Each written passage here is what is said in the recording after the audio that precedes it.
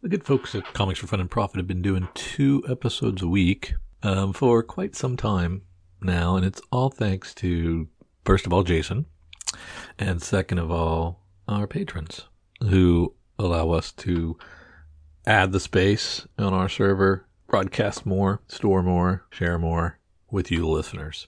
I'm envious of those of you who have unlimited storage and media server capabilities. We pay for ours here at the C4 FAP. It ain't cheap. We thank you so much for those of you who go to patreon.com/comicsfunprofit and contribute at any level to say thanks, to say, I want to be a part of your Slack channel conversations. I want to get exclusives. I want to get early access. I want to get ad-free access. I want to get swag. I want to get some free stuff. Whatever your reasoning is, we appreciate it at any level because it does make a difference. So from the bottom of Kyle and I and Jason's heart, thank you for contributing. Aloha! It's Jason from Hawaii. Welcome to a special edition of the Comics for Fun and Profit podcast. In this episode, I will be interviewing comic book creator Stephan Franck. He's here to promote his latest Kickstarter, Palomino. Now, Stephan, correct me if I'm wrong. It's going to be volumes 2 and 3. Is that correct? That's correct. Okay. Yep. Now, volume 1 is available on Dark Planet Comics website for $19.99. Now, the campaign will start on April 11th and will end on May 10th. Stephan, welcome to the Comics for Fun and Profit podcast. How are you doing today? Thank you so much for having me. I'm doing great. Oh, Yeah. How are you? I'm doing good. Thank you very much. Yeah. Listeners, you guys are in for a treat. Stephan has an incredible work history. He is an award-nominated animator, writer, director, comic book creator. He who supervised the animation of Marvel Studios' What If and is currently directing new episodes of this series. I hope I got that information correct. Is that? Yeah, absolutely. Yeah. All right. Now, he was also supervising animator on the cult classic, The Iron Giant. He also worked on the story for Despicable Me. He co-created the animated TV series Cornel and Bernie on Nicktoons Hub Network. He received an Annie Award nomination.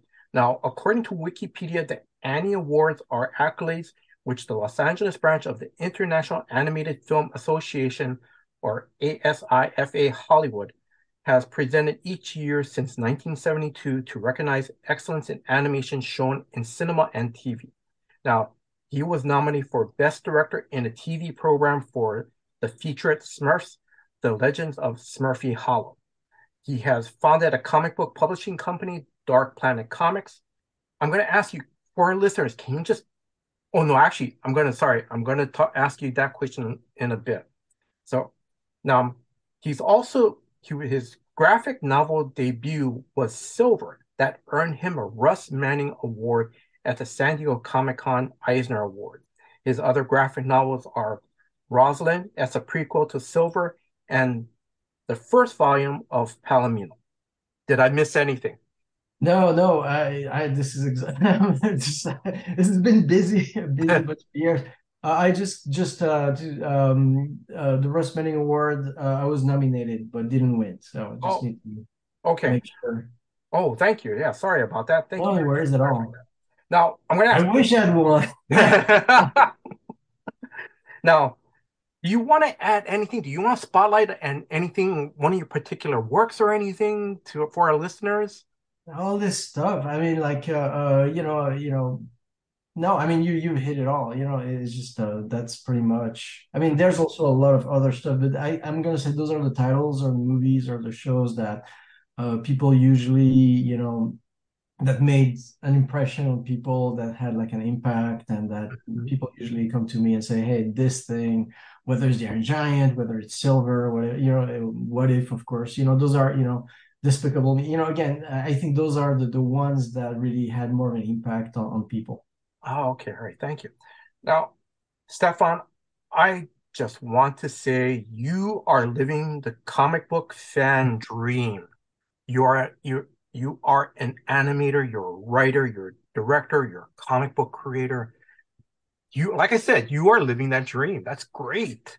Well, yeah, I'm incredibly lucky. Mhm. I started doing all that stuff when I was, I don't know, I want to say 6 years old, literally, Yes. and I've never stopped. And I've been able to work on some of the characters that I grew up with, I grew up loving, and and now I get to kind of continue, giving them life and exploring, Yes.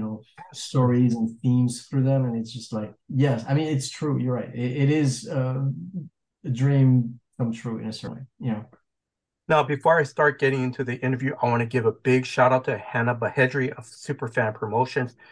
Hannah, thank you very much for asking the Comics for Fun and Profit podcast to do this interview. And thank you for setting up this interview and for an advanced reading copy. Again, Hannah, thank you very much.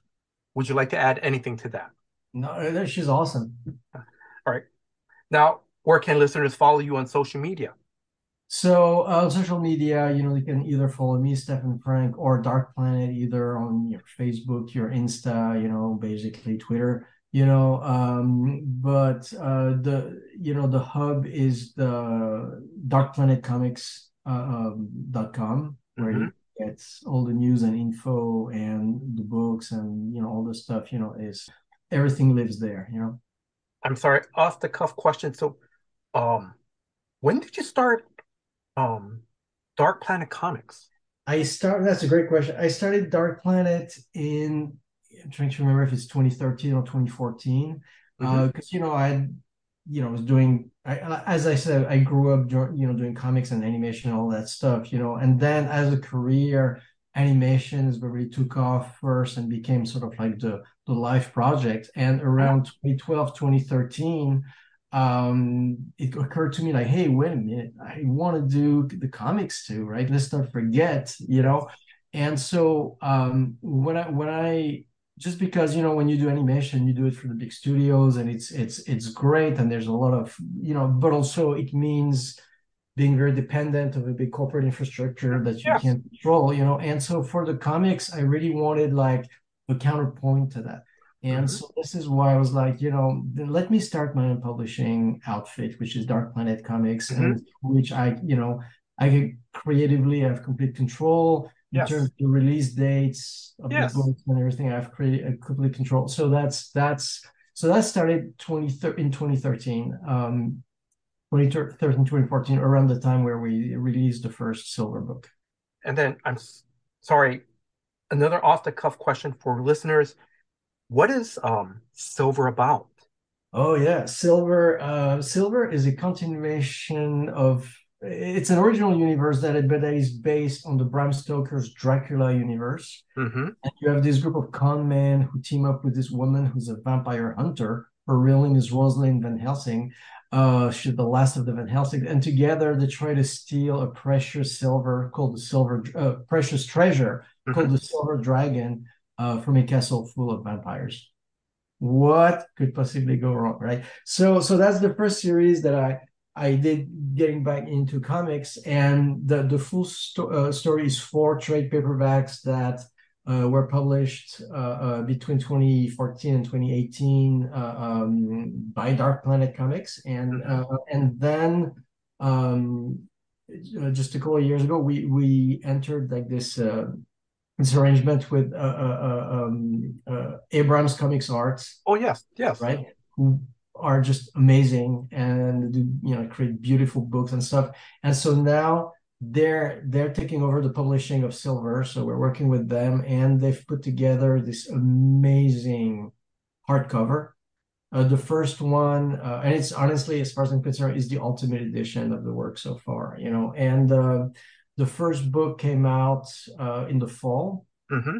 of 2022, and the second book, so like the first book, the first hardcover has trade 1 and 2, and the Mm-hmm. next one that's coming out this year as trade 3 and 4.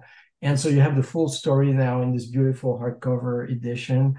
And those books, by the way, can be ordered / pre-ordered for the second one through the Kickstarter campaign of Palomino too. Oh my God.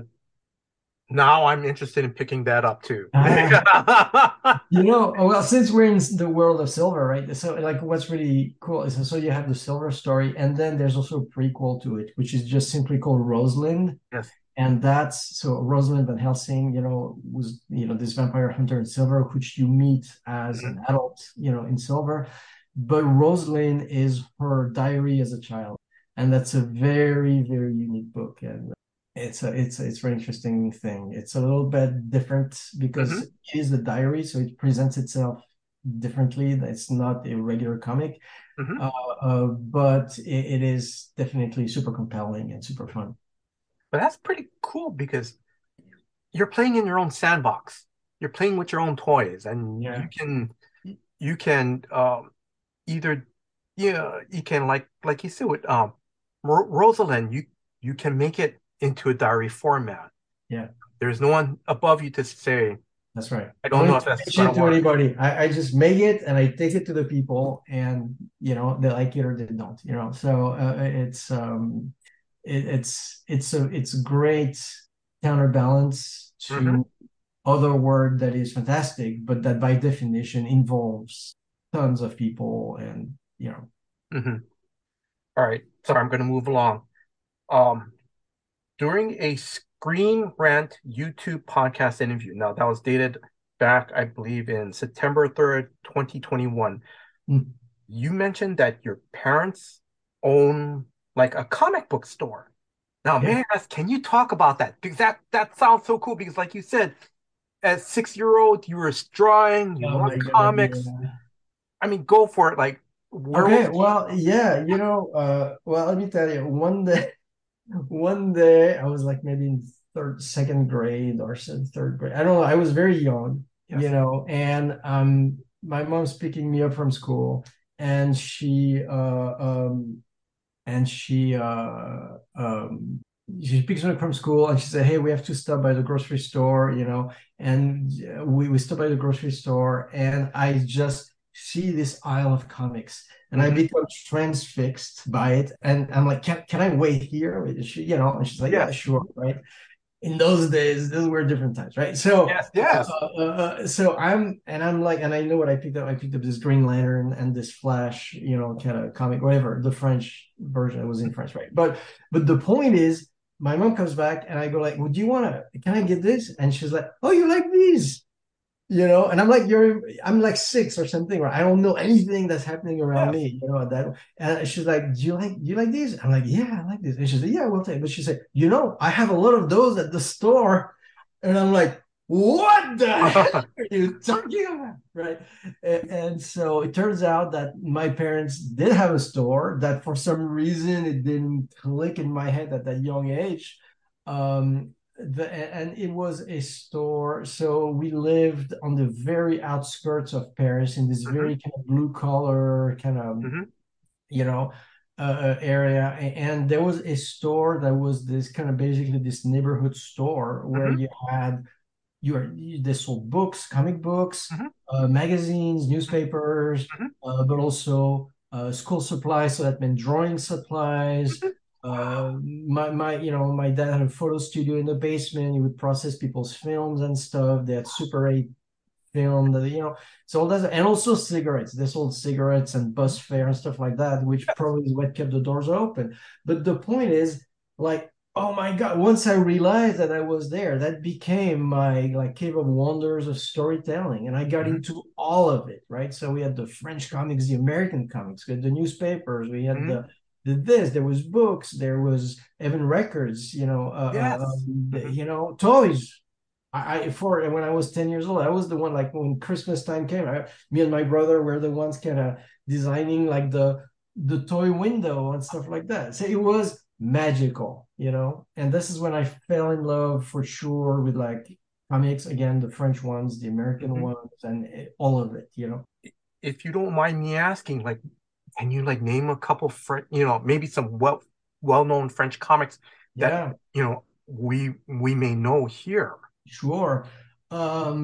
Well, Tintin is Oh, obviously a okay. very well-known one, and I had every single. I mean, you have to understand, I had every single. Mhm. There was a Western comic that would be like kind of cartoony, but really well researched because the writer had lived in in America in the West for Mhm. a while. It was called Lucky Luke. And Mhm. that's very, very, very popular. There's so that's when I was young, right? So Yes. so those are the most well the Smurfs. Obviously, I grew up with the Mhm. Smurfs. And so those were like really the French one. There was Asterix also, which I Yes. really liked, but for whatever reason, this is not the one I connected with the most. I mean, I don't know why, I can't tell you why, but it was Lucky Luke, Tintin, as far Mhm. as French comics, I think those were like at an early age were my favorite ones. And then of course there was there's a lot of great comics in France, right? Like and you have all the sci-fi stuff, like Mobius, Yes. Mesmer, a lot of the big sci-fi movies of the Mhm. 70s in America, where the design were really influenced by French bande dessinée sci-fi of the 70s. So all that stuff, people like Drouillet, Bilal, Mhm. all those amazing, amazing authors. And I had a book, I still have it right now. I mean, like you can see right there. I know we're doing the audio, but I Mhm. still have those books back there.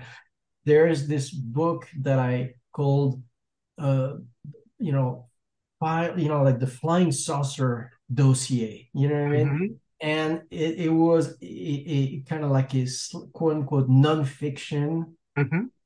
comic, super well drawn. Mhm. And it was basically like nonfiction, every Yes. UFO stories recorded known at the time, whatever. Dude, that book was my just captured my imagination like Mhm. nothing else ever. Wow. Oh. Um. And then I'm gonna add one more thing to you. I Yes. then the craziest thing, it was my favorite thing to do in the world, was when my mom would every months, 3 months, whatever, she would go to her distributor, right? Like Oh. for instance, if you're a comic store and you would go to Diamond, and because there was no catalogs, it's like she would literally go to the warehouse and pick stuff. Oh my Right. God. So when I would go to her to with Yes. her to we be in this place of Yes. pallets, and it's a warehouse, and you open the book and it's like, "Oh, The Spirit by Will Eisner. What is Yes. this? Oh, the new blah blah blah. What is this?" And I just like that was there's couldn't be anything more magical to me. God, that's amazing. Oh. Oh. That sounds so awesome. And the store that your parents ran, it's perfect. It's perfect for artistic creativity. Mhm. The photo lab in Yeah. downstairs, the records, the music, the comics, the toys, because kids can, make their own stories, whatever Yeah. cars Yeah. or action figures, they can make their own stories. And then, like you said, they also sold school supplies too. Oh my, Yeah. wow. To this day, I can't go into an Office Depot without like feeling like, oh my God. Oh, but that's Just like just love this, like this idea of this story idea I want to write. Let me go get like a notebook and a nice pen and let me sit in this yes. little cubby hole and write it. It's just like it was all so available. That was Mhm. incredible. Just I was so fortunate. Wow. I said that's really cool. Now, like you said, you started when you were six, started to draw. Was it at 6 years old, or was it later in life that you decided to work in animation and in comics? Well, I'll tell you a story, like which must have happened when I was 6 years old. Uh, um, and I know I can't place the time because my Mhm. dad passed away when I was 7. I'm So I sorry. know it was before that. So and so one day he was looking for so he goes to the living room, right? And he Yes. finds that the coffee table, which was a glass coffee table, was Yes. missing. And he's like, "Where's the coffee table?" And he looks around the house and he goes up the stairs to my room and he finds me. And for I don't even know how I managed to do this. I brought that coffee table to my room Yes. and I was using it as a light box to animate Tintin's rocket taking off. And I was 6 years old, you know? And the gift of, I think, parenting, that is that a lot of dads would Hmm. have gone, "What are you doing? This goes in the living room, right?" Yes. But he didn't say that. He saw what I was doing. I said, "Wow, now you're all set up to do your work," you know. Oh, it's And it's nice. been my work ever since. Never stopped being my work. Now, may I ask, what was your first reaction when you saw your name on the screen, whether it's TV or on film? What was your first reaction when you saw that? I'll give you the real answer. The first movie that I worked on, like I did internships and stuff like that, but the first movie that I worked on full time, just when I graduated from school, was Five Old Goes West, an animated tale, Oh, an yes. American Tale to Five Old Goes West, right?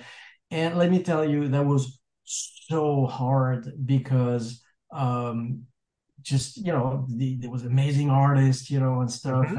and in 2D animation you have animators, and at the time I was an assistant animator, so it means that I had to go over amazing drawings from my animator and do them justice, and just Hmm. and which was really, really hard. So it was like crying tears of blood every. So it was a very, very hard time for me, Hmm. just because I was fighting so hard to be able to do a good job, Hmm. So there was a lot of really sort of blood, sweat, and tears that went into it. And so we went to the screening and it was great. And then they all gave us the VHS of the movie Hmm. a year or two later, right? And so I'm holding this object in my hand, Hmm. and I was like, "Oh, that's it." You know what I mean? Like just this idea of how built up that whole experience had been to me in terms of like my hopes and dreams and me trying to kind of raise to the level that I needed to be able to do a good enough job to feel like, I contributed, in a Hmm. good way and stuff like that. And also all that effort and it was so big. Yes. And it's just at the end is that, yeah, it's just like it goes here on the shelf, right? And I felt made me feel really weird, Hmm. And that's was like a first step in me realizing that the outcome is not the point, is the experience, is the Yes. journey. Hmm. It's just like, well, it's the work that you're doing while you're doing it and how you're present for it. And hopefully you get to put some truth in it and stuff like that. But it's not like there's no medal Hmm. that you can get at the end that will Yes. ever be matching the effort and the sort of like Yes. mental and emotional investments and Hmm. effort that goes into any of those things and the human adventure of it. It's the adventure of it that is the point. So I'm going to ask you, what was your first reaction when you saw your name on silver? Yeah, that was amazing. So like, which is funny now because you're talking about now I'm holding an object in my Yes. hand, but that is meant to be an object, you Hmm. know. And like when I had when the first trade came out and I had it in my hand, I was just like, that was really magical. And the beauty of books, and which is Hmm. different from movies because movies are so, every dollar makes a difference. Hmm. So if you spend $100 million on a movie, it's not going to look the same as if you spend $50 on a movie. You know what I'm saying? It's just Yes. like, the money really is, part of the equation. But books, once the books exist and you're at a convention and you're presenting it to people, a book's a book for the Hmm. audience. And a book by any author from any publisher sits on anybody's shelf next to any book from any author from any publisher. Hmm. And so it's almost like the reverse, right? Yes. And so no, it was very just it was huge, for Hmm. me. But I'll tell you the moment that I'm going to say was the most striking Hmm. in Silver, the journey of doing it, was when we had the first cosplayers. Oh, because as I do the Marvel stuff, and so for instance with What If, when our very first trailer came out, like I think in 2019, like mhm, 23 or something like that.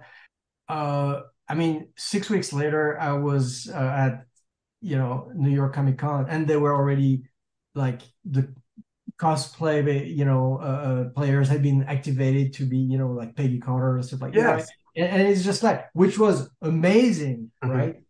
But at the same time, it's Marvel, so it's like, yes, there's already an audience, there's already, yes. but for a series that is done in complete independence, Mhm, completely grassroots, mhm, and we did sell a lot of books through conventions, through all the, it was real grassroots. It was really embraced. There is a real readership to it. But when you start to see people embracing your characters and without any sort of having the benefit of a huge footprint in the world to begin with, mhm. it's incredible. That is really nice. Did your mom see any of your works, either animation or Yeah, comics? she saw almost all of it. Oh, mhm. She sadly she passed away last year. I'm sorry. She was 89, so she had a long, Mhm, beautiful life, and she was lucky enough to be all there and well and living in her life and in her, mhm. own apartment. And until 3 weeks, before, she was still in her studio, writing and editing poetry for people and stuff like that, and then she was gone like a Jedi, I'm sorry about that. I'm going to ask, do you remember what was her first reaction when she saw your works, either in animation or in comic? it's a really good question. Here's the first memory that I have. So like when I was a kid, right? And Yes. Mhm, the big thing was for any parents. And like, okay, so I'm gonna flip the question just a little bit. No, I'm not gonna flip it. I'm gonna find my way around to it oh, yes, because that's no problem. like as I was saying, I do a lot of comic book conventions, especially before COVID. We're just getting back into them now, but Hmm. before COVID, we're doing like maybe 10, 15 big shows every year, So I met a lot of people in a lot of different towns, different corners of the country. And every so often, you see a family comes in, and Hmm. there's a teenager anxiously holding a portfolio, Yes. and then, but even more anxious than the kid is the parents, Yes. Hmm. right? Because they're like, first, they want to know two things. Does my kid have what it takes to just do this as a profession? Hmm. B, if they do, are they going to starve or are they Hmm. going to do Yeah. Okay, right. So there's that anxiety, right? Uh, so for any parent, it's always like if you're not yourself a professional artist, and you're not in that, it's of course very scary.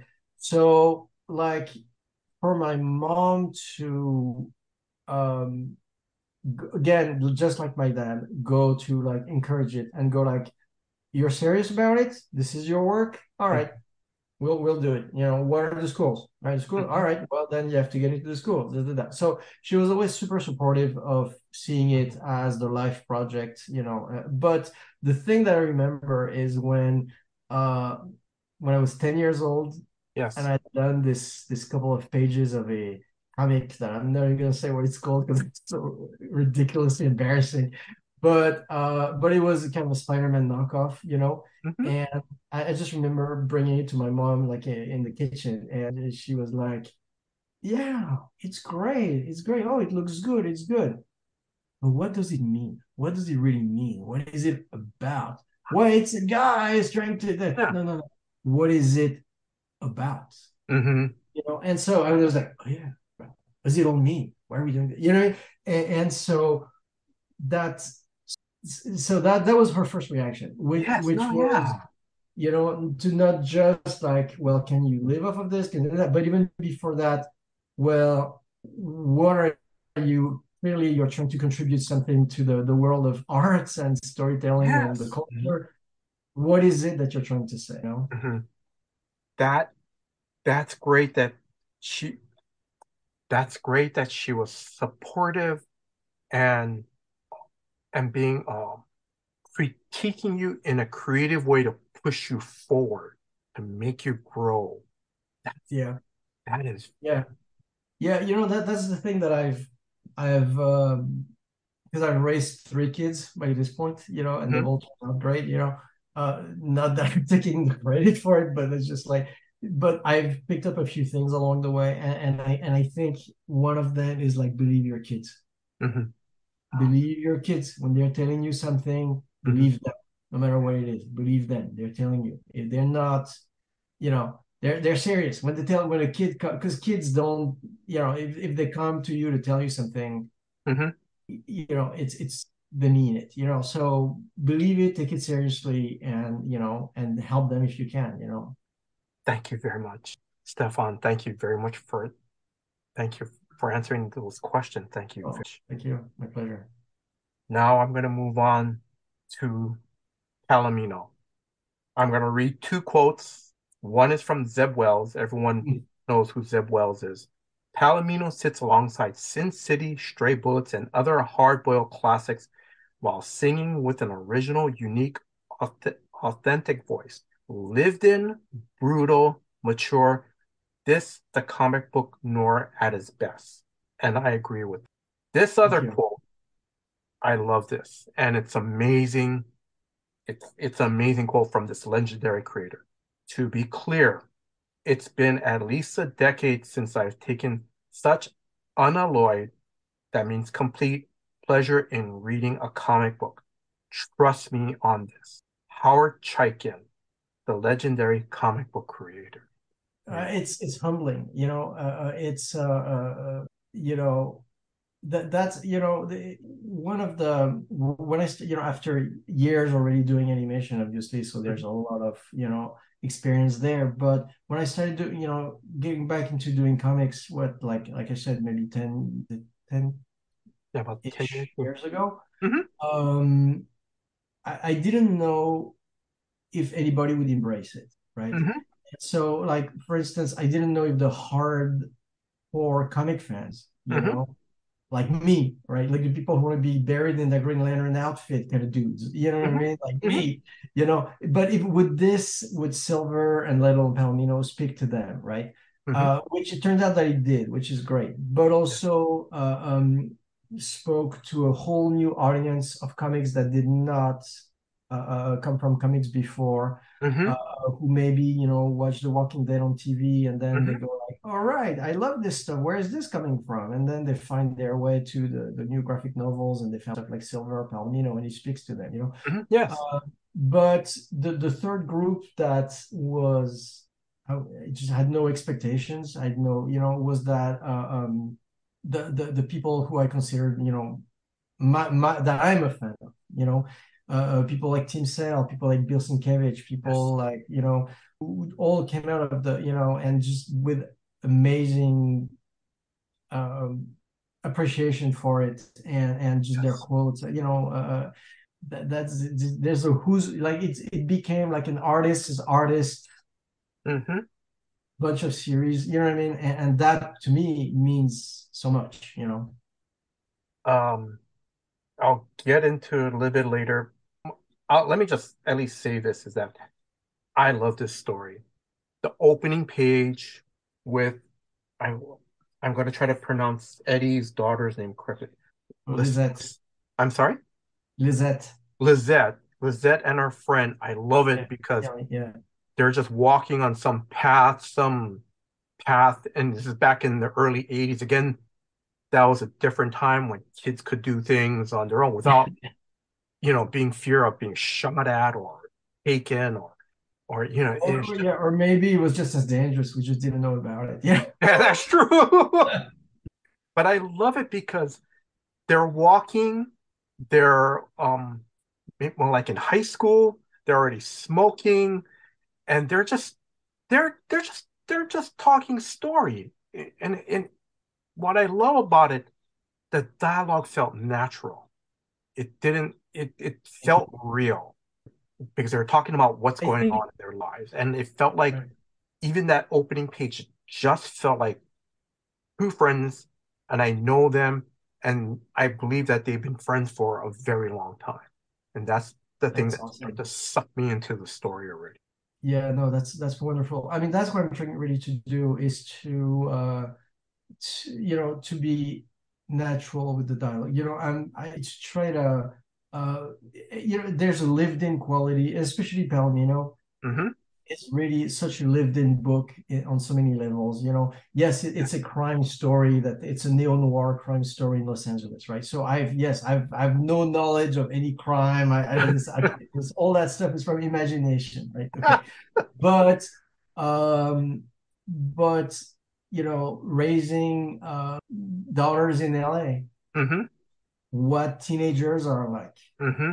what the parent relationship is with teenagers when you're trying to give them their space, and but you're always Yes. trying to you see stuff and you're like, all right, should I just let it ride and let them figure it out, or is Mm-hmm. this like code red and I need to do something, Mm-hmm. what I mean? Yes. uh, so just this whole experience, also then there's of course the hero is he's a detective by day, but he's a musician by night at the Yes. Palomino Club, hence the name Palomino, which used to be an actual place in music place in LA that is closed now. But so part of my life that we have not talked about, is that I used to be a musician also. I've played clubs Okay. Mm-hmm. since I was 15 years old to maybe a few years ago. Mm-hmm. you know and a lot of the actual musicians from the Palomino are friends of mine, and we work together in other clubs and stuff since and stuff like. So there's even the music of it, the nightlife of it, Yes. the club life of it, the music world, that Mm-hmm. just that all that stuff. It's straight from. I'm just trying to channel that experience that is Yes. firsthand and just kind of pour it on the page. Mm-hmm. Before we get a little bit more deeper into that, because I'm gonna ask, sorry, I gotta ask a couple dumb questions. I know we already start to touch upon it a little bit. Um, Now the first volume of Palomino is available through the Dark Planet website. Is that correct? That is correct. It will also be part of the campaign. So if people like when they want to support, the Mm-hmm. Kickstarter and get volume 2 and 3, and maybe they're new to the series, they can Mm-hmm. also get volume 1 from the Kickstarter campaign. Okay. All right. Now this is the dumb question I'm going to ask you. We've already talked about Eddie. Um, we've already hinted that's already start. It's in the you specifically put it in 1981.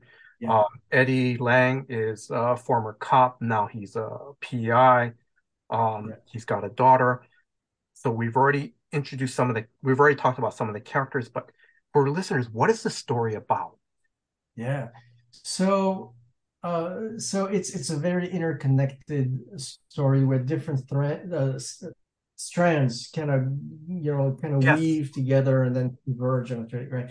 Uh, so um, so on the one, so we have this duo, right? This father and daughter, Yes. and he's like this kind of hard-boiled character, like a former cop that had to leave the force in disgrace, and then who kind of settled into like being sort of like a small-time kind of private detective, Yes. by day, and then musician by night, right? Hmm.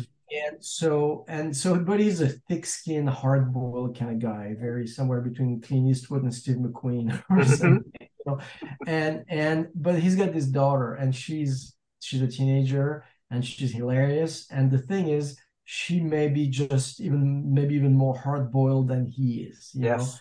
and, and so um they have this bond that is unbreakable between Hmm. them, because they're cut from the same cloth, Hmm. but at this time there's this dark cloud that's looming over their lives, Hmm. right? Which is that Lena, who is Lizard's mother, her Yes. mom, and who was Eddie's wife and the love of his life, is presumed dead. Hmm. She went missing, but most likely dead. Hmm. Uh, in an unsolved murder Yes. a few years ago. And obviously that's left this cloud that's looming Mm-hmm. super large over their life. And so that's one element of the story because Lisette now is getting to the point where things happen, and that wound is reopened, and now she wants to know. She wants to know why did her dad, why is he not investigating this case? What the, Mm-hmm. and turns out there's a reason why he's not doing it, right? Mm-hmm. I don't want to spoil anything, but she is like pushing to the point where she may do something on her own. Yes. And meanwhile, he, who again doesn't want to have anything to do with murder, with big cases like that, he Mm-hmm. wants to stay out of trouble, to stay with his daughter, keep his family together, right? Mm-hmm. But this TV actor, his wife is murdered in Yes. mysterious circumstances. And this actor is starting to get the idea that, he may take the fall for it, although he has nothing to do with it, so he Mm-hmm. says, right? So he needs, and he doesn't trust the town, Yes. because he knows how the town works, right? And he's just like, yeah, Mm-hmm. maybe I'm the lower guy on the totem pole. I don't want to, and so, so he hires Eddie to investigate the case and find the real killer so that Mm-hmm. he doesn't have to. So, but of course, somebody's wife gets murdered, mysterious, again, it's too close to home, and it's like Mm-hmm. all this stuff is going, and of course, it's a neo-noir LA crime story, so everything is interconnected. Nothing is what it Yes. seems. It There's ramifications that will go into like the whole power structure of the town and Mm-hmm. yeah, and so everything starts to unravel. And that's the thing I love about this story is all these little strands. Eddie's just a Eddie's now Eddie's just the he's just a decent guy. He's just trying to make a living, like you said. He's trying to Mm, make sure he protect his daughter, make sure she's okay. He loves her. The types of and what I mean by a decent guy, listeners, is that Eddie, um, he does the it. He's even though he's a private investigator, it doesn't it seems like he just sort of kind of does the run of the mill. Oh, can you please follow my wife? I think yeah, you yeah, know that's right. I think she's having an affair. Oh, can Yeah, you yeah, yeah, follow yeah. it? But this murder, but when he's asked by Mr. Wilcox, Yeah. a famous TV star in the story, things seem to get there's there's a lot of seedy things going on. There's too many people involved where That's right. That's you right. have It's the thing with LA, that is very typical. And I mean, although, I mean, this year we had this crazy long and cold winter, mhm, but typically it's pretty much sunny 99% yes, of the time. And so you get this kind of very sort of heavy sort of stillness to the mhm, town where it feels like nothing's happening, but mhm, in reality, everybody has a million things going on, So yes. that's kind of like the vibe in the book. It's I love it. I really do. Because there's organized crime involved. Mm. Someone's coming in telling Eddie, Mm. hey, you know, Mr. Wilcox didn't want you to investigate this. And then Eddie's, I'm going to say maybe former partner, police partner, or Yeah, kind of is hinting to Eddie, no, there's no case here, Eddie. Let's yeah, just yeah, move yeah. along. You want to, you stay off the case. The town wants you off the case. Yeah. Don't go and mhm. And then there's another, now, correct, and now I'm not going to spoil this, I'm not going to say anything, but it seems like there's another group involved. Oh yeah. They're trying to like stop him, literally, completely Right, stop right, him, right, right, right. you know. And Yeah, yeah, it, yes, it yes, yes. like I said, it's like, wow, it's like there is, but Eddie's kind of Yeah, going, no, yeah, and it's all something's, connected. Everything's yes. connected to the entertainment industry, to the political structure of the place, to and all of it is sort of rooted in like LA history. And also, too, in the first, before we even meet Eddie, we meet Mrs. Wilcox. Um, and this is no spoiler because she's the one that's murdered in the first few pages of the Yeah, yeah. volume one. But when we meet her in like page 3 or 4, I love it how you already set up that there's already a power structure because there's someone that approaches her at the ranch Hmm. or at the horse ranch, Yeah, yeah, and she has this big. She yeah. goes, "You want to talk to me? You have to talk to my bodyguard. You know, Yeah, you don't talk to me. You know." And yeah, yeah. already there's some. You can tell something's not right. Yes, yes, there is a lot going on. People have a lot going on, under the sun, under the false feeling of, it's like, the deadly water, like when the water looks very, very calm, but under there's like deadly undercurrents. So Yes. this is kind of the thing. Now, what inspired you to write this story? Um, well, so that's a great question. Like to me, there's two different aspects. There's two answers to it that Yeah.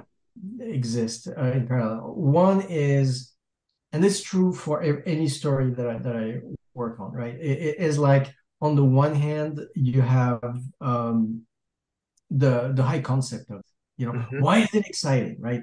And so like for me, I always knew. I mean, everything I do end up having this noir feel for some reason, Hmm. it's different types of noir. It was kind of pulp noir, adventure pulp noir. With Hmm. Silver is, it's neo noir LA story. For this one, um, but so yeah, there's the noir aspect, which was like, I always wanted to do like an LA noir type story. Hmm. But also again from my background music and the Yes. Palomino and all that stuff, Yes. that's a world that I know so well. And I just remember like being a kid in France, like and you know seeing having some records that had pictures of the band from the Palomino, and I was like, oh my God, that's such an interesting subculture. This is so Hmm. cool that and so having the two together, and also the Palomino again was one of those places where like it was such a crossroads Hmm. of a time when the cowboy was everything. You're talking about from 1981, right? So Hmm. that's when Ronald Reagan, Yes. literally a movie cowboy, was president. That's true. That's when so the cowboy was the image that America sold itself with to the world and to itself. Hmm.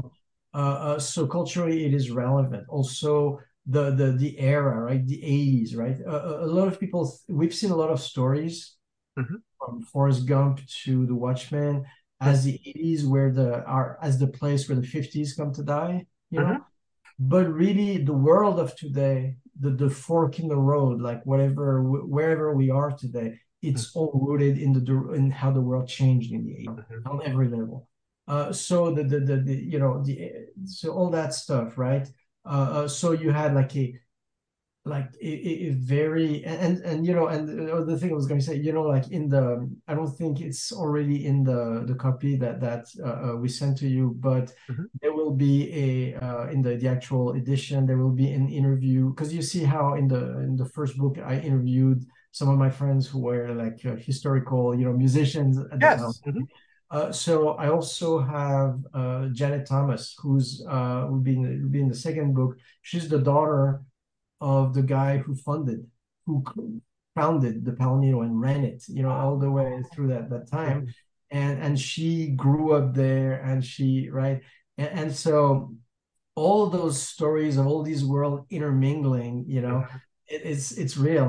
And she Hmm. was telling me this story that her grandfather had this Model T that was always parked in front of the club, and there were bullet holes in it.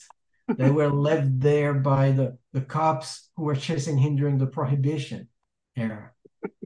So when you're talking about a place that is so culturally branded and significant for the Hmm. era, that is this crossroad of all those, so you have all that stuff, you have the Hmm. crime, you have, and of course that's a concept I've had for a long time. So Hmm. that's one thing. But to me, you can have a concept like that and it doesn't really still doesn't move the needle until you kind of have your way into it. Like, Mm-hmm. what's it, again? I'm going back to what my mom told me Mm-hmm. when I was 10 years old, right? Which is like, but what does it mean? Mm-hmm. What are the people about in this Mm-hmm. story, right? And so sometimes I have those ideas that are in my head for years, and then Mm-hmm. they're still like just concepts are floating around. And then one day, be walking down the street. It could be very often it's when I'm in a foreign place because then it kind of re-scrambles the world Mm-hmm. around you, and I suddenly I'm seeing this scene between Eddie and Lizette, Mm-hmm. just out of whole. And I'm like, oh my God, he's got a daughter. Mm-hmm. He has a daughter. That relationship, that's it. And I wrote that scene in like two couple of hours, Yes. and that scene ended up not being in the book, by the Mm-hmm. way. But it didn't matter. I had the characters, I had Yes. their relationship, I had my way in. And so once I had that thing, Mm-hmm. I just forge ahead.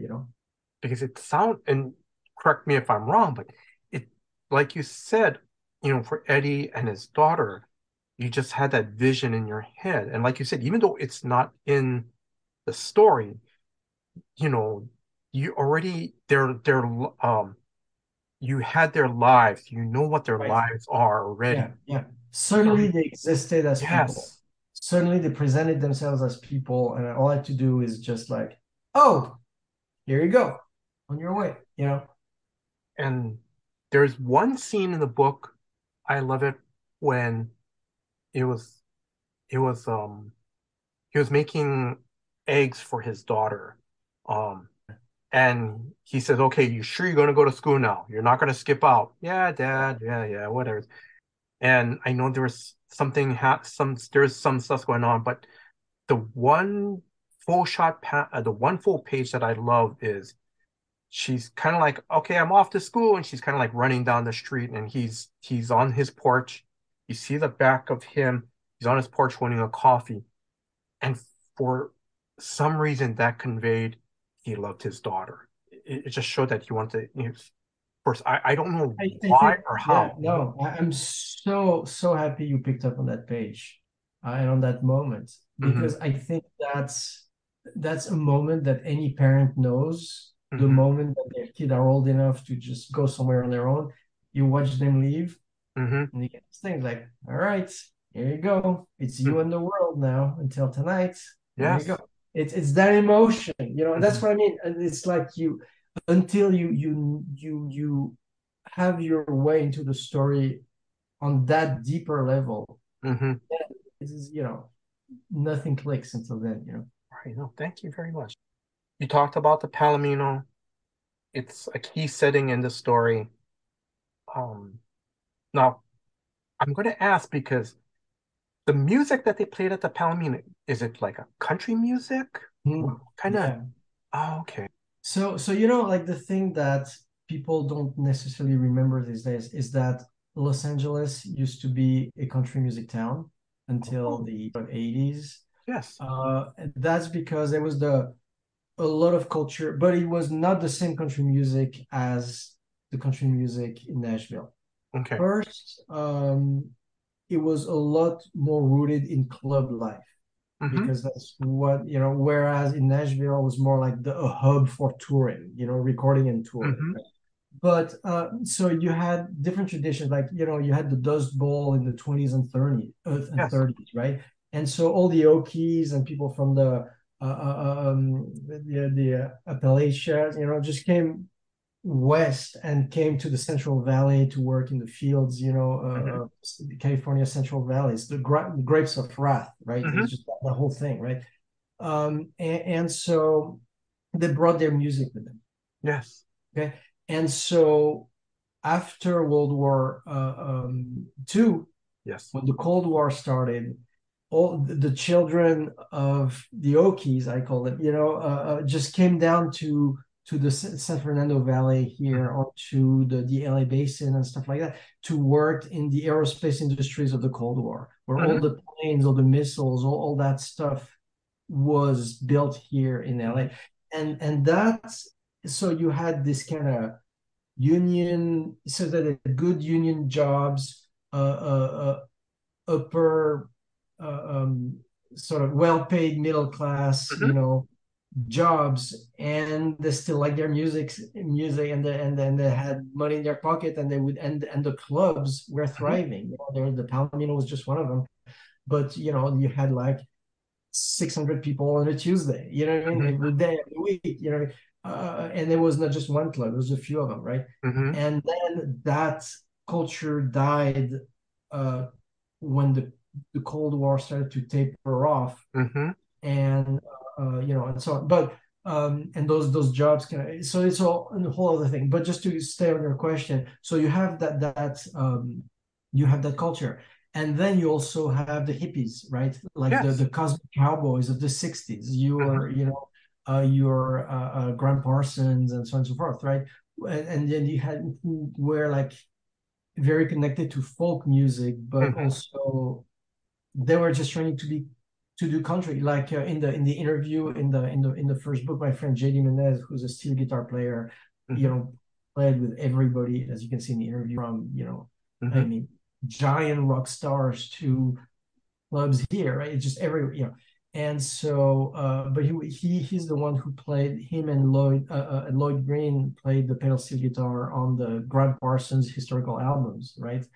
And he was saying Graham was not trying to be different, Mm-hmm. or he was just trying to do country music. Mm-hmm. Except he was a hippie from California, so it came out different. You know Mm-hmm. what I mean?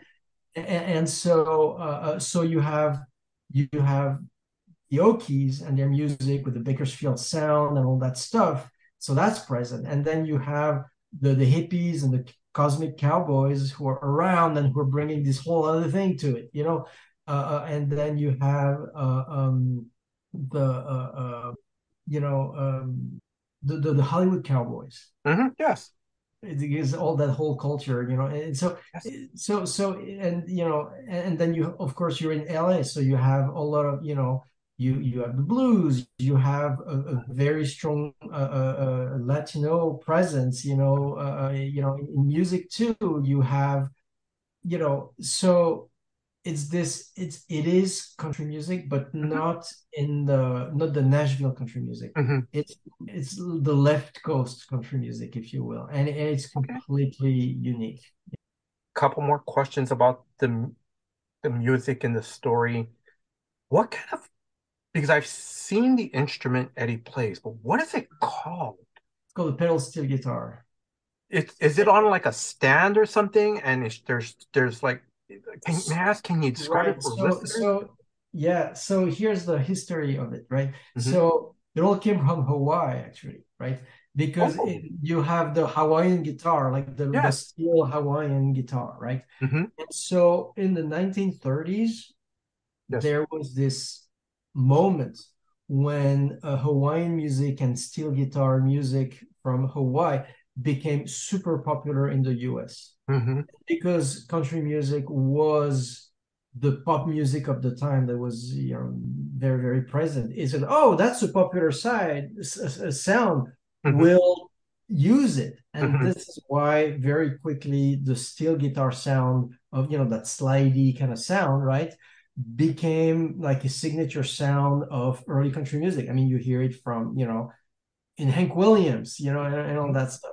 But then in the 1960s, they were like, yeah, it's great, but just the fact that we're just sliding the bar across the thing, you can slide the bar a little bit and hit some, minor chords or Mm-hmm. whatever, but it's a little too limited, right? So that's why when you look at how those old steel guitars Mm-hmm. were, by the way, Yes. Fender, before they did electric guitars, were doing steel guitars like that, right?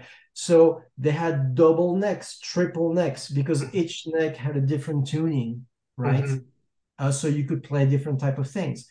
But then that became, well, instead of having three necks with three different tunings, Yes. why don't we have only one neck, but invent a system that can bend the notes? So Mm-hmm. in the 60s, 50s, actually, 50s and 60s, they started to add pedals. Mm-hmm. So Yes. to those things. So then you had to sit, because you're sitting at it, right? So the pedals were pulling on the strings, so they Mm-hmm. would raise the tone of the string. So you would go from like an E to an F sharp or something like that, right?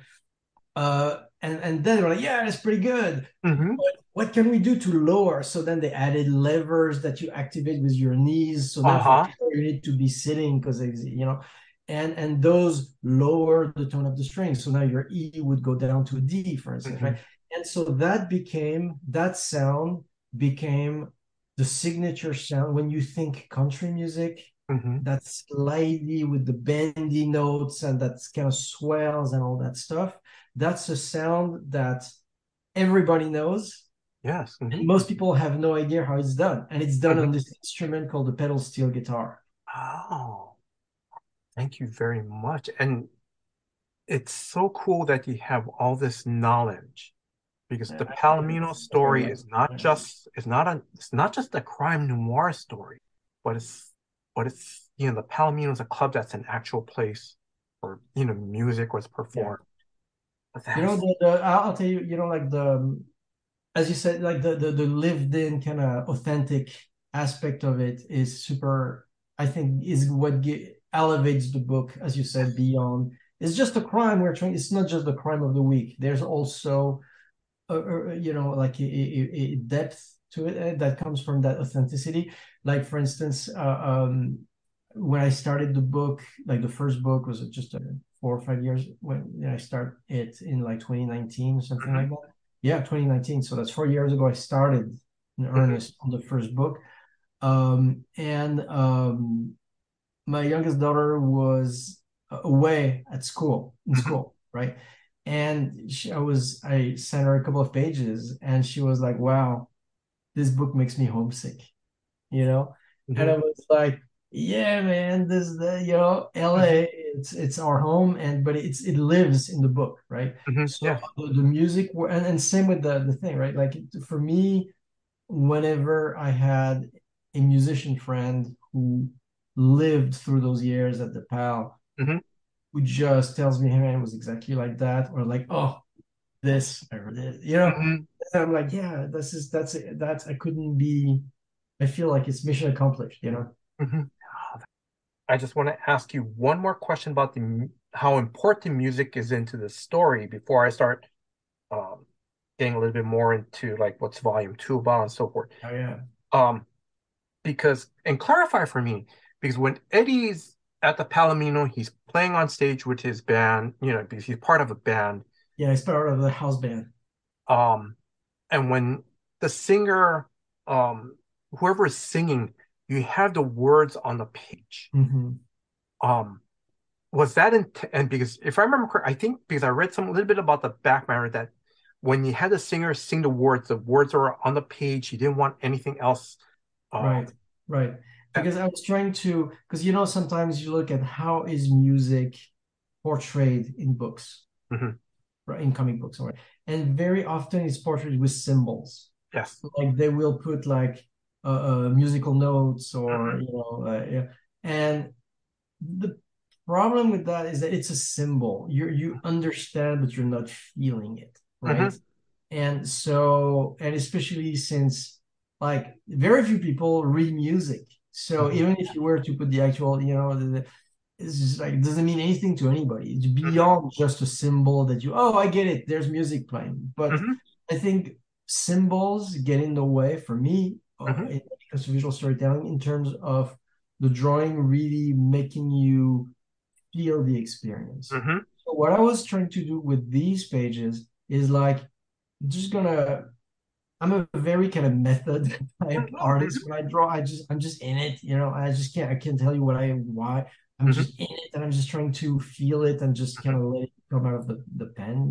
mhm, And so I was just trying to feel that music and just draw what it feels to play it, what it feels to hear it, and just trying yes. to put that in the drawing and just put the words, and either it comes across or it doesn't. Mhm. Off the cuff question, the songs that the words that are on those panels, is that from an actual song that you I see Yeah, that yeah, not. like the song, the first song we hear is an actual song. Mhm, They're all actual songs, but yes, but there's existing songs. Then in volume two and three, when we get to things that are have a, I don't want to spoil, but that have a specific sort of fictional function in the story, then those are become songs that we wrote for the book. Hmm. And like especially that song "Go Go Sherry Joe" that's in there. That's something that my friend Mark Goldberg and I wrote for the book. Stefan, I'm going to keep moving on. So I'm going to start asking you about campaign tiers. So for volume, so correct me if I'm wrong, the Kickstarter is going to be focusing on volumes 2 and 3. Is that correct? Correct. Okay. Um, so do you have can you talk about some of the campaign tiers that would Yeah, yeah. So, I mean, I try to keep it pretty simple, right? mhm, So mostly it's about book 2 and 3 to begin with, right? But also because people keep discovering the series and stuff, we also offer in tiers that, with volume 1 and stuff mhm, like that. And of course, like if you get volume 1, 2, and 3, and or either whatever, right, from I'm totally fine with people just discovering it now and just getting volume 1 from the campaign, whatever. Just want to get people into it, right? So if you're ordering books from the campaign, I will sign every single one of them, which I do with every, which is of course not the case if you just order it later from the web or from the mhm, store. So I have those 3 books in there. mhm, But then there's also those amazing silver hardcovers, mm, and we're rolling them into the campaign, like the first one and the mhm, second one that's coming out in just a few months, so you can pre-order it through the campaign too. And those also will come signed. mhm, And then there's also Rosalind that I was mentioning about, which is the prequel to Silver. mhm, That also, so basically we have those 1, 2, 3, 4, 5, 6 books that people can get from the campaign, and then any of those books will be signed by me if people order them from the. mhm. Then there's also prints, signed prints, because Oh, there's some really cool art mhm, that's from Palomino mhm, that you know some pages or some of the illustrations, some of the covers are print worthy, and they're really cool and they really mhm. sell the vibe. This is like the first campaign was the only campaign where some people just wanted the prints, not the books. But I'm gonna say those people were mostly musicians, because they Oh, wanted mhm, the poster of the Palomino, but so yeah, we have some really really cool art, and mhm, yeah, and so it's a combination of all those things, just try to keep it simple, mhm, about what it is, and mhm, no gimmicks, no great books mhm, come to you signed, mhm. and you get to make them exist into the world. That's I'm just asking, are you going to have maybe a variant cover or two for volumes 2 and 3? I not this time around. Okay. Not this time around. It's just I don't have the bandwidth for it, Mm, and I like to do new covers for new editions, so that it's either there's new material in it, or the way it's presented is slightly different or whatever, right? So, but I don't have the bandwidth to do variant covers. oh, okay. Um, Now let's say someone has read volume 1, they picked it up last year, um, and let's just say that they hear about this interview 2 months from now. The Kickstarter campaign is over. Is there any other way that they could get copies of volumes 1 and 2? Absolutely. All the book once the campaign is over, Hmm. all the books will be orderable from the website. Oh, okay. So people can go to once the campaign's over and the books are printed and stuff like that. You can go to the darkplanetcomics.com and order the books. The only difference is those that are shipped from the web store. Those books are not signed, so Hmm. they look great, but they're not signed. But if you want the signed edition, it's from the dark. So the Okay. All right. and also I cannot say this enough. Hmm. Um, I think the spirit of this is very much, you know, and this is what I like about Kickstarter Oh, is I'm like sorry. it's a readership and it's a fandom that is 0% toxic. It's all about no, we believe in this. We like this story. It speaks to us. We want to help make it exist, and we're like a stakeholder into building the culture and not tearing it down. So that's to me is why I like the Kickstarter stuff so much. Yes. Now, do you want to give shout outs to members of your creative team? Yeah, I mean, there's somebody who's been working with me ever since the second silver volume, so Hmm. that's almost 10 years ago. This well not yeah 2015. I was that's going on 10 years. It's a long working relationship and it's wonderful. It's Jeff Marsick Hmm. who edits the books and does a wonderful job at catching anything and everything and making sure that the books come out as wonderful as they can Hmm. possibly be. So he's a great collaborator, and of course, one of the my wife Christina, Yes. who did this because honestly, with the schedule that I had, I could not have done it otherwise. But she did all the flat coloring for book 2 and 3, Hmm. which is the part that takes, you know, a huge amount of work and a huge amount of time. And she did an amazing job doing all that stuff. And without her help, she was, it got busy for a few months for both of us, But so yeah, she's an amazing collaborator also, and she's been has been, Hmm. I mean, we've been married for a long time and in every possible way, a wonderful partner, but definitely in this whole comic book adventure, she has been an incredible partner. Because I'm gonna say I forgot when we were emailing back and forth. I forgot to mention I love the colors. You Oh, know, thank you. there is Thank again, you. and I'm going to say I can't remember if it's in volume one or in volume two. Um, Eddie has his pickup truck. He's driving Mhm. like on the freeway. Um, but it's sunset, and I love the Yeah, different colors of yeah. orange to show the sunset. Yeah, yeah. I've come to. It's funny because color is probably the stuff the aspect of like the art gigs that I picked up the latest in life. Hmm. But I picked it up by osmosis because with so many years working in animation, I work daily with some just incredible art directors, Hmm. like most of anything I ever learned in art, going all the way back from, Fireball Goes West, whatever, is Hmm. just standing over the shoulder of people and watching Hmm. them, and sometimes, it's because you're their assistant, and sometimes you're their director, but it doesn't matter. Hmm.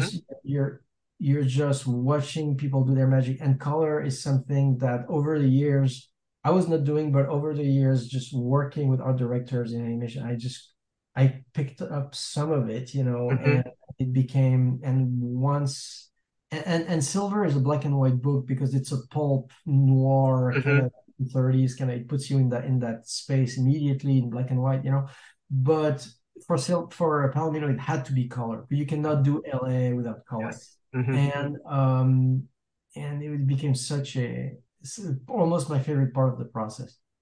I have to mention off the cuff, I have to mention in the first two pages of volume one, um, where the two girls are walking, they're smoking, and then all of a sudden you see Mrs. Wilcox riding on a horse.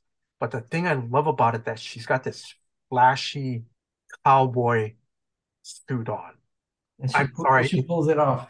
Yes, she does, and I'm gonna say, and like I say, you can correct me if I'm wrong, but it just brought me back to, or even Eddie's costume. It kind of sort of brought me back to the movie, the Clint Eastwood movie, Bronco Billy. Oh yeah, yeah, yeah, yeah, yeah. You know, Mhm. he was still trying to keep the cowboy tradition alive, but yet all their costumes were, Yeah, yeah, crazy. Well, Clint Eastwood was at the Palomino a lot, right? Like all those movies, Every Which Way But Loose, yes. that takes place around the Palomino. Oh, Uh, um, like that bar where he's hanging out, or Bronco Billy with the bar where the place he's singing, with Yes. Sandra Bullock. Uh, uh, um, that's the Palomino, the Holy real cow. one. Wow. Yeah. Some of the musicians that I've interviewed, like my friend like JD and those guys, you can see them in some of those movies playing on stage at the Palomino. Oh my God, I have to try. I have to rewatch. It's been years since I've seen Bronco Billy. Yeah, or Hooper, I'm sorry, what was that? The other the movie? movie Hooper with Burt Reynolds. Oh my God, the stuntman. Yeah, the Palomino was a big stuntman hangout. You know, Evil Knievel was there every week, sitting in the front row. And so on and so forth. It's an incredible. Um, sorry, Stefan. I'm gonna keep moving on. Sorry. Um, um, you made a now you made a couple dedications to important people your in your life. I'm gonna ask, would you like to mention their names and how Yeah, important? I mean, like the two people who passed away while I was making last year. One is my mom that I already mentioned. Yes. Obviously she was a huge influence in my life, and she was an incredible person. She is to a degree the inspiration for Rosalind, Oh, the okay. graphic novel. That's a crazy story right there. Mm-hmm.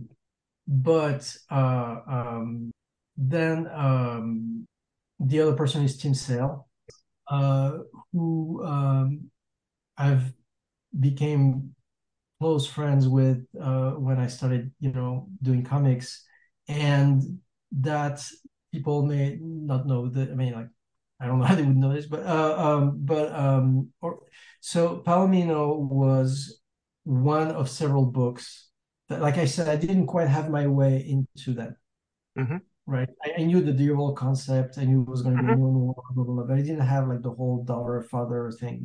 And so I have a lot of projects like that Mm-hmm. I focus on at any given time, and give them a go. But that was one of those that I knew I wanted to do. I just didn't know what the way in was. So I sort of put it aside, Mm-hmm. and one day Tim and I were hanging out at the Phoenix Comic Con, Yes. and um, and we were just talking about like how we really wanted to work together, Mm-hmm. on a series, on a project. And he said, "Do you have a noir story that I can draw?"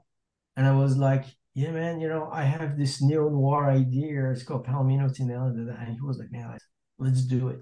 Oh. So we kind of all went home Mm-hmm. so over the course of the year, we kept talking, but I just couldn't. And he was waiting for me to write it, Mm-hmm. so Yeah. get started. I couldn't quite. It took me almost a year to find what until I had this Mm-hmm. insight, and I certainly knew what it was. Mm-hmm. And by the time that happened, it just became clear that he was not going to be able to do it. Yes. And so, which I mean, and at that point, as I'm very like, you know, Yeah. I always write stuff supposedly for other people, and then I fall in love with it. And I go like, no, I have to draw it myself. Mm-hmm. So Yeah. at that point, he was like, dude, this has become so personal to you. You Mm-hmm. need to draw this. I'm like, yes, I think I need to draw this, but Mm-hmm. he couldn't do it.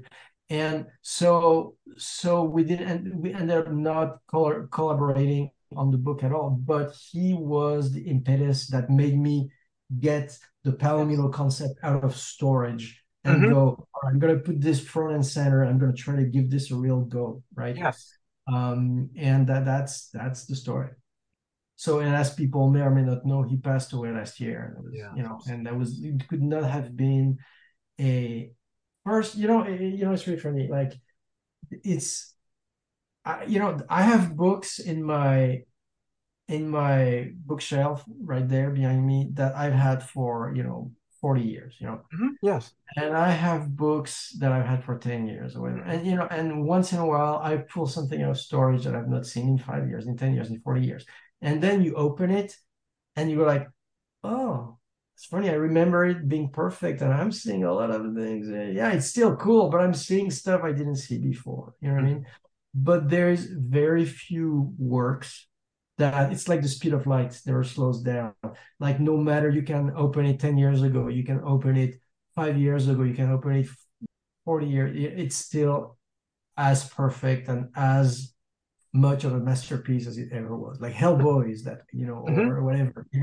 And Tim's work was that way, the masterwork that is perfect for all times. And you will never get to a place as an artist where you have outgrown it.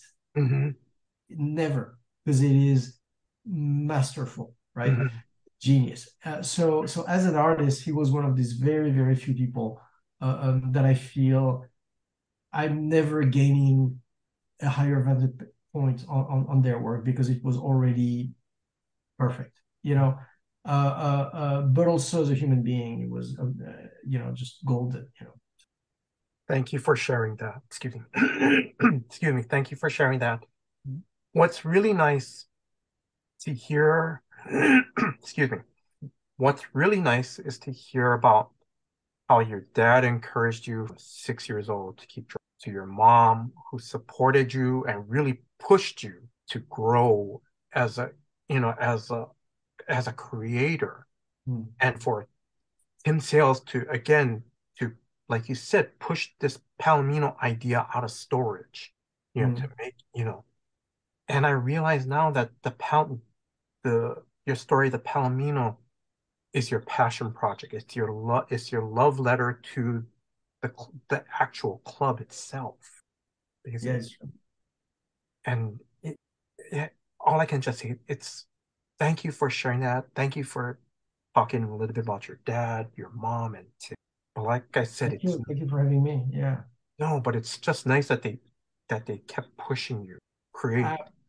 it's like, like the cliche is no man's an island, Yes. and it is absolutely true. It's just, excuse me, it is anything like there's no step like I can say that I've had a life in storytelling, Mm-hmm. entire time. But no step of it ever was taken alone. Whether it's with parents that encourage you, Mm-hmm. whether it's your peer at school that encourage you, Mm-hmm. or in a studio situation that encourage you, Mm-hmm. whether it's masters that you get to work with Mm-hmm. that you learn from. That it's all. And then let's not forget the thing that's changed my almost entirely my relationship with storytelling was doing comic book conventions and meeting so many thousands of people who Mm-hmm. come to you, and you have a conversation with them, and they either know you for this thing or that thing and Mm-hmm. whatever, and they share with you like what I'm sharing with you today is personal on some there's a personal quality to it, but it's nothing Mm-hmm. compared to what the people who come to the booth at the share with me in Mm-hmm. terms of what different works of storytelling have meant or mean to their lives, and some so there's a generosity from the readers that's Mm-hmm. there. There's generosity from the people I learned from and worked with and stuff like that is just like and they say always say never meet your heroes. Yes. I've met and worked with a lot of my heroes in many different fields. Mm-hmm. I've worked in music with the people that I learned to play over the records. I've worked in animation Mm-hmm. with people that I watched their movies when I was a kid, and Yes. but same with comic, and none of them has ever disappointed me in terms of who they are as a human being. Mhm. Thank you for sharing that. Two more questions, and then I'm going to wrap this up. Have you and your family been to Hawaii? We're dying to. Like Okay. we haven't. I'll tell you that like the curse, the because as we know, I'm French, right? I mean, Yes. I'm American. I'm an American citizen, but I was born in France. Um, and and so all my my wife, my kids, everybody's here in LA because we've been here 30 years at this point, but the rest of the family is in France. Mm-hmm. So, and especially when the kids were growing up, you're kind of tied into like, well, whenever you can travel, then you go back to France. You go back to France Yes. because you want the kids and yourself to have this relationship with your family and stuff like. So, it's just like, oh, so like, yes, for us, we have to go to France. Oh, boo-hoo for us, right? But man, meanwhile, they're like, yeah, maybe it would be nice to go to Hawaii, and Hawaii has become this thing that we're like, we gotta we gotta do this at some point. We gotta do it now, So I can't wait to go to Hawaii. I'm really looking forward to whenever that chance. Okay. All right. No, thank you. Last question. Any closing words to our listeners? Um, any closing words? I mean, beyond that, well, thanks for listening. And very happy to meet you through this podcast. And yeah, like these books are, I think they're definitely very personal. Like I'll tell you something. When I was at I worked for all the studios, but about 20 years ago, I spent a bunch of time at Disney Mm-hmm. before Marvel and stuff and when we were like developing stories there was this thing that the execs kept saying, when they would step into the story room and we would pitch them what we were doing and whatever, and they would say, listen, our movies cost $1 million a minute. Mm-hmm. Is the 1 minute you just pitched me worth $1 million? So you're trained in trying to really make everything stand out. That Mm-hmm. every page in the book is a page you remember. Mm-hmm. That if this is going to be a fight that takes place in a certain setup, that it is the best version of the fight that you can, that no idea is the first thing that comes to your mind, but it's just like, it's a little, you worked on it just a little bit hard, just to figure out, okay, that's cool, how do I crank that up to 11, right? So like the what they say in, about movies, and I think it's true for every story, but they say specifically movies are the combination of two traditions, the circus and the Mm-hmm. theater, you know and so what I try to do with these books is the circus is correct as well. Like you will be amused, you will be entertained for sure. Mm-hmm. At the same time that the theater is there too. And like I was saying, that there is a way into the human experience Mm-hmm. that means something to me, and hopefully it'll mean something to you, and hopefully we'll connect. And we're all different people. You're in Hawaii, I'm in LA, Mm-hmm. somebody's in Kansas. We're all different people, but we're all human. Yes. The point of all this is to connect through like this true human experience that is the same for everybody. And then whenever we tell a story, we all get to connect that way. That's the idea. Stephan, thank you very much. I wish you all the success with Palomino. Mahalo for your time. Thank you. And Thank you mahalo. so Thank you, in Hawaii. much. Thank you very much for your time. Thank you for giving me this opportunity to interview. Thank you very much. It's a real pleasure. It was a wonderful conversation. I really enjoyed it. Thank you very much. I also want to thank Hannah of Superfan Promotions. Again, Hannah, thank you very much for setting up this interview and for the advanced reading copy. Now, if you are a new comic book reader or a lifelong comic book reader, and if you love like Sin City or crime noir stories, please check out the Palomino Kickstarter campaign. It starts on April 11th and ends on May 10th. I love this story. Even though there's Eddie is the private investigator trying to solve this murder, you know, these webs of the mob, the questionable police for the town, and also another factor in the group, is coming into play with his case. The main thing is that the relationship between Eddie and his daughter, that feels real to me. I see that connection, that he loves his daughter. And as you've heard me um, mention, that the dialogue feels real, it feels natural.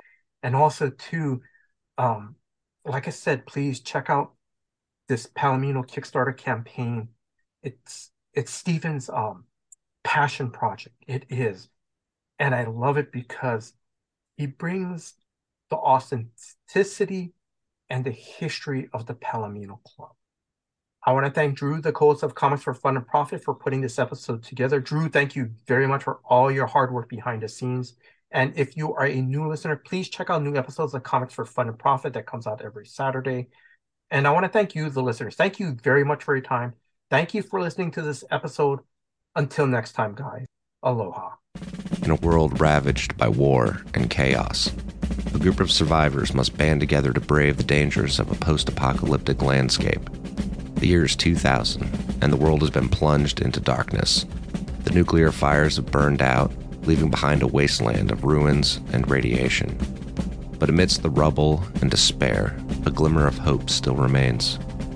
Join Dork Day Afternoon as they face off against marauding gangs, enemy soldiers, and even the harsh elements themselves in the world of Twilight 2000. Will our heroes survive the challenges ahead? Can they keep their own humanity intact? Or will they succumb to the harsh realities of life after the end of the world? 2 past midnight.